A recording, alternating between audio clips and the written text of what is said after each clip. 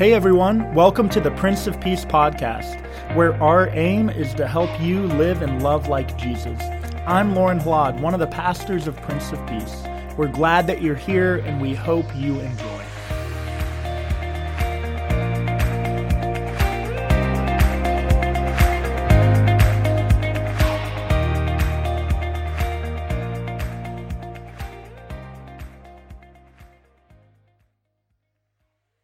It was 1925 when Pius XI was Pope over the Catholic Church. And Pope Pius XI had grown weary and worried about what was happening with the modern world. The world, not that too long ago, had been through the Great World War. Millions of people were killed in the global conflict. And Pius was growing increasingly concerned about a wave of sentiment, of dogmatic thinking that was sweeping across Italy and the rest of Europe. In the aftermath after World War I and before World War II, there was a growing wave of hyper-nationalism, which is very different than patriotism. Sometimes these things get confused. It's one thing to be patriotic, to love your country, to be proud of your country. It's another thing to have a nationalistic worldview that positions your country against other countries, that positions your country as the greatest at the expense of others. And the Pope at the time was concerned about what he was experiencing and seeing within Italy. It gave rise to what would later be the dominant force of fascism that would sweep across Europe. The Pope was concerned about how many people were obsessed now in the wake of the World War with military strength and power. And on the one hand, it was understandable. Millions of families were grieving the loss of loved ones to the Great War. But many were becoming fearful of neighbor. They were becoming dogmatic in their thinking. And idols began to emerge in the modern world. Idols of empire and wealth, of power and might. And it's in response to all of this, in the year 1925, that Pius XI institutes Christ the King Sunday. This isn't a festival day in the church year that Christians have been celebrating or commemorating for thousands of years. It's only about 100 years old. And Lutherans, in fact, wouldn't celebrate Christ the King Sunday until after the Second Vatican Council in the 1970s. Because originally, the Pope declared that this would be a festival on the last weekend in October when all of those Lutherans were celebrating the Reformation. Catholics would celebrate Christ the King Sunday. But the point was always clear. The Pope's intent was to orient people and churches around Christ as the ultimate authority.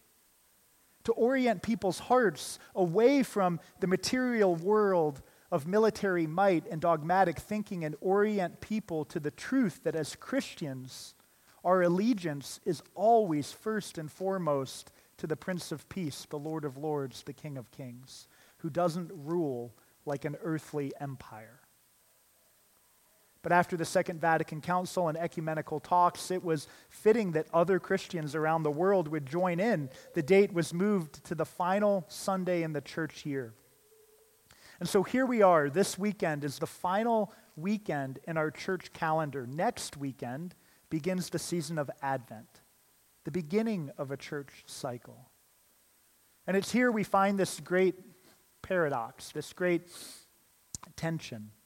On this weekend, we sing songs and we hear scriptures and words of Christ as King, about dominion and power and authority, about how Christ rules through all of time. And next weekend, in the weeks to follow, we'll orient ourselves toward the Christ who is to come. The Christ who came as an infant child, lowly in a manger. The powerful Christ and the weak Christ. It's almost as if this time of year it's the lion and the lamb for us. But I started thinking about Pius XI. What were his midnight prayers? What was he concerned about? What was he worried about? And I started thinking of our world 100 years later and how these same forces are at work in our society and around the world right now. The reality is we need Christ the King Sunday maybe more than ever as an ultimate reminder and challenge for us as to where our allegiances and our loyalties lie. You see, the reality is we are living in a world filled with empires. We live in an empire here in the United States of America.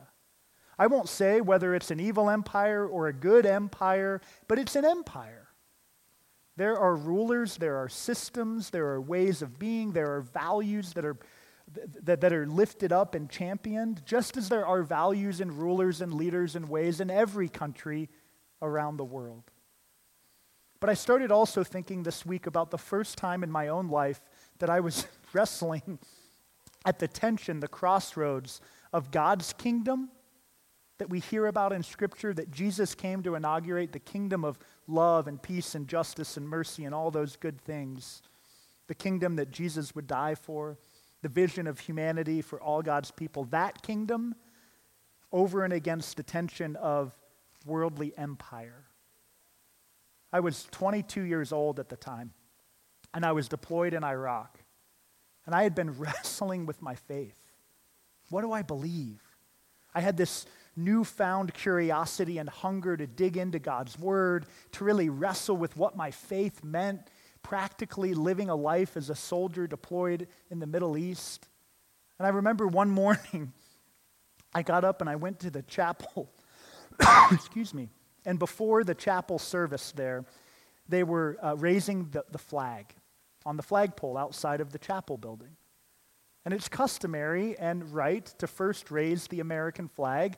It always flies the highest when you fly other flags according to U.S. flag code. It makes perfect sense. But as they raised the American flag up the flagpole on the outside of the chapel, then they grabbed the other flag before the Christian services, and it was that Christian flag. Maybe you've seen them before. They're white with a blue square and the red cross in the square. We actually have one in our gathering space next to our American flag. And they raised up the Christian flag underneath the American flag. And as I was standing there, a question overwhelmed me. Which flag flies higher in my heart? Which flag flies higher in my heart? I was a patriotic person. I am a patriotic person. I love this country.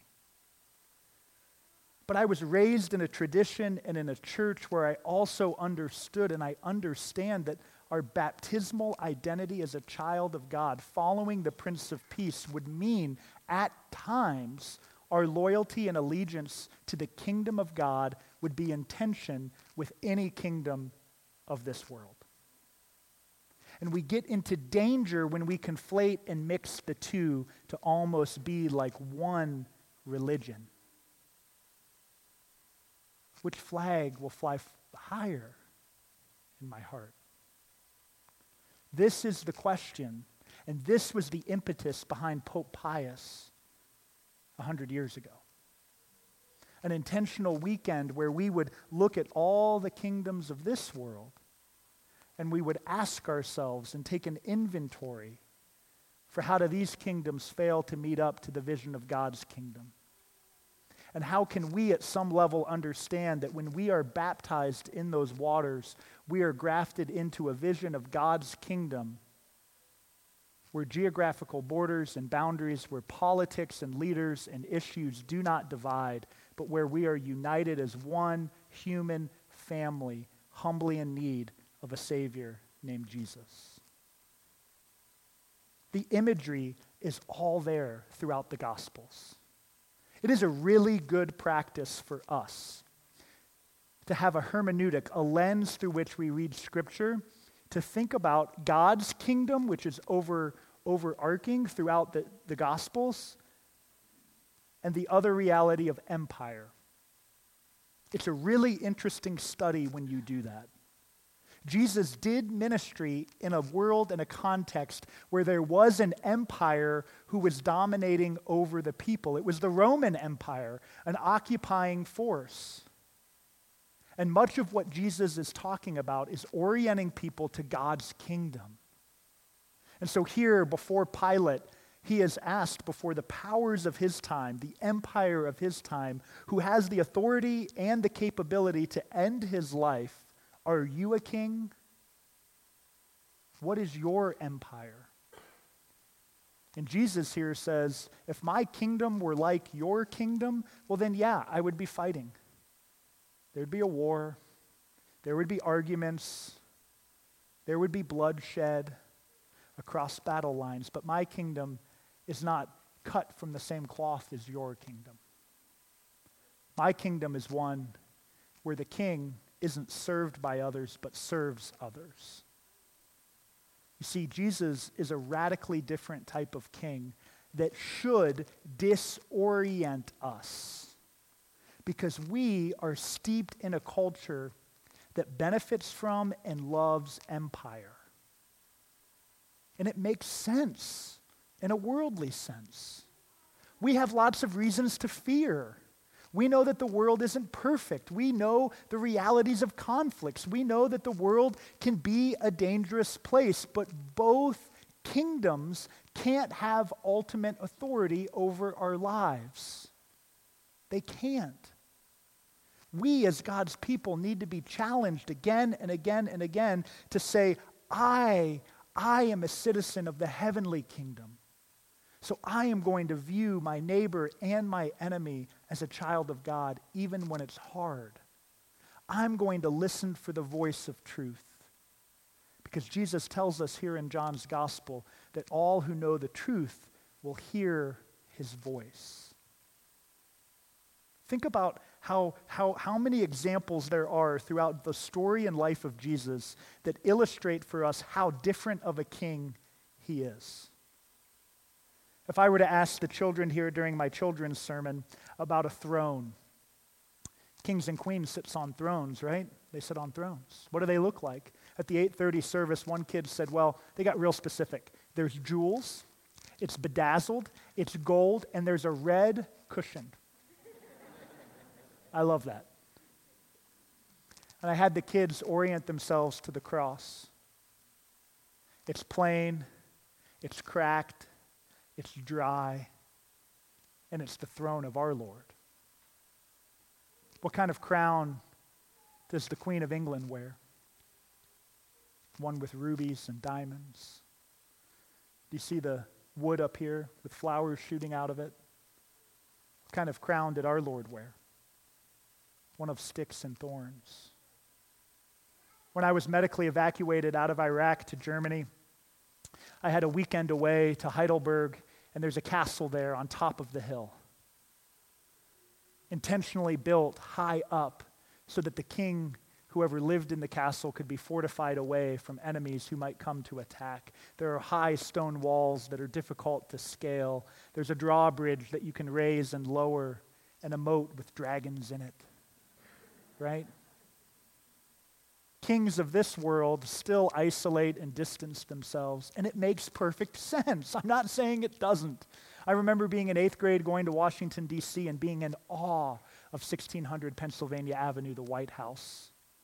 And standing there near the fence, a long way away, I was looking in the windows. Can I see anyone? Can I see the president? Can I see anyone? And our tour guide told us that there are anti-aircraft missiles on the top of the White House to shoot down any threats. There are Secret Service agents in the bushes. They can hear you right now. And it makes perfect sense for this kingdom, but not for God's. Christ on earth had no castle, but he has millions of them now. They're called churches.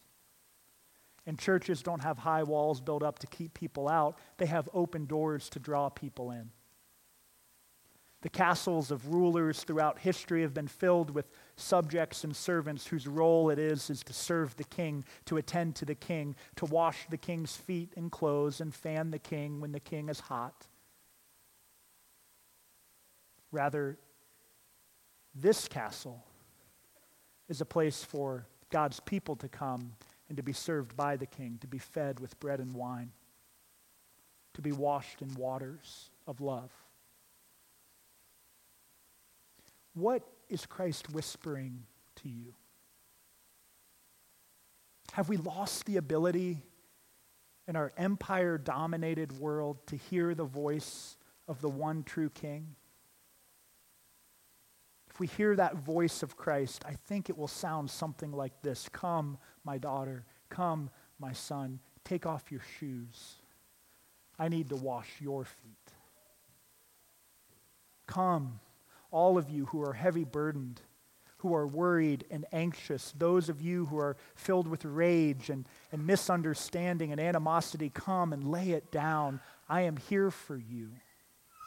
Come and grab hold of God's vision, my vision of a world being mended, where people aren't enemies bitterly fighting each other, but where brothers and sisters turn shields into plowshares. This is the vision of Christ, and it's the only true vision that will help a hurting world that is hell-bent on winning. Martin Luther King Jr. so eloquently said, hatred cannot drive out hatred. Darkness cannot drive out darkness. It will only lead to more hatred. Only love can do that. And so standing before Pilate, before the empire of his day, Jesus gives us the great example that love and faithfulness and forgiveness are far more powerful forces than the greatest object of intimidation or fear or hatred this world can offer. And God proved the point where after they sat him on his throne, 3 days later, God raised him from the dead to show us once and for all that love and life win.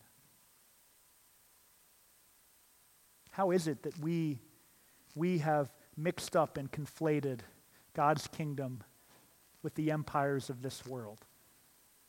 And how might God be whispering to us again as the church to radically live in obedience to the one true King who calls us to live in the tension and calls us to go out and to serve and wash others' feet and break bread and bless it and share it with a hungry world? That's the King I want to follow. And that's the kind of King I need help following. And if you're anything like me, you need help too. So welcome to the church, a place of broken people who humbly need each other and need reminded that there is a kingdom worth living for. So let us live and love like Jesus in that kingdom. Amen. Thanks for tuning in to the Prince of Peace podcast. I hope that today's message has brought comfort and inspiration to your life. Have a great rest of the week.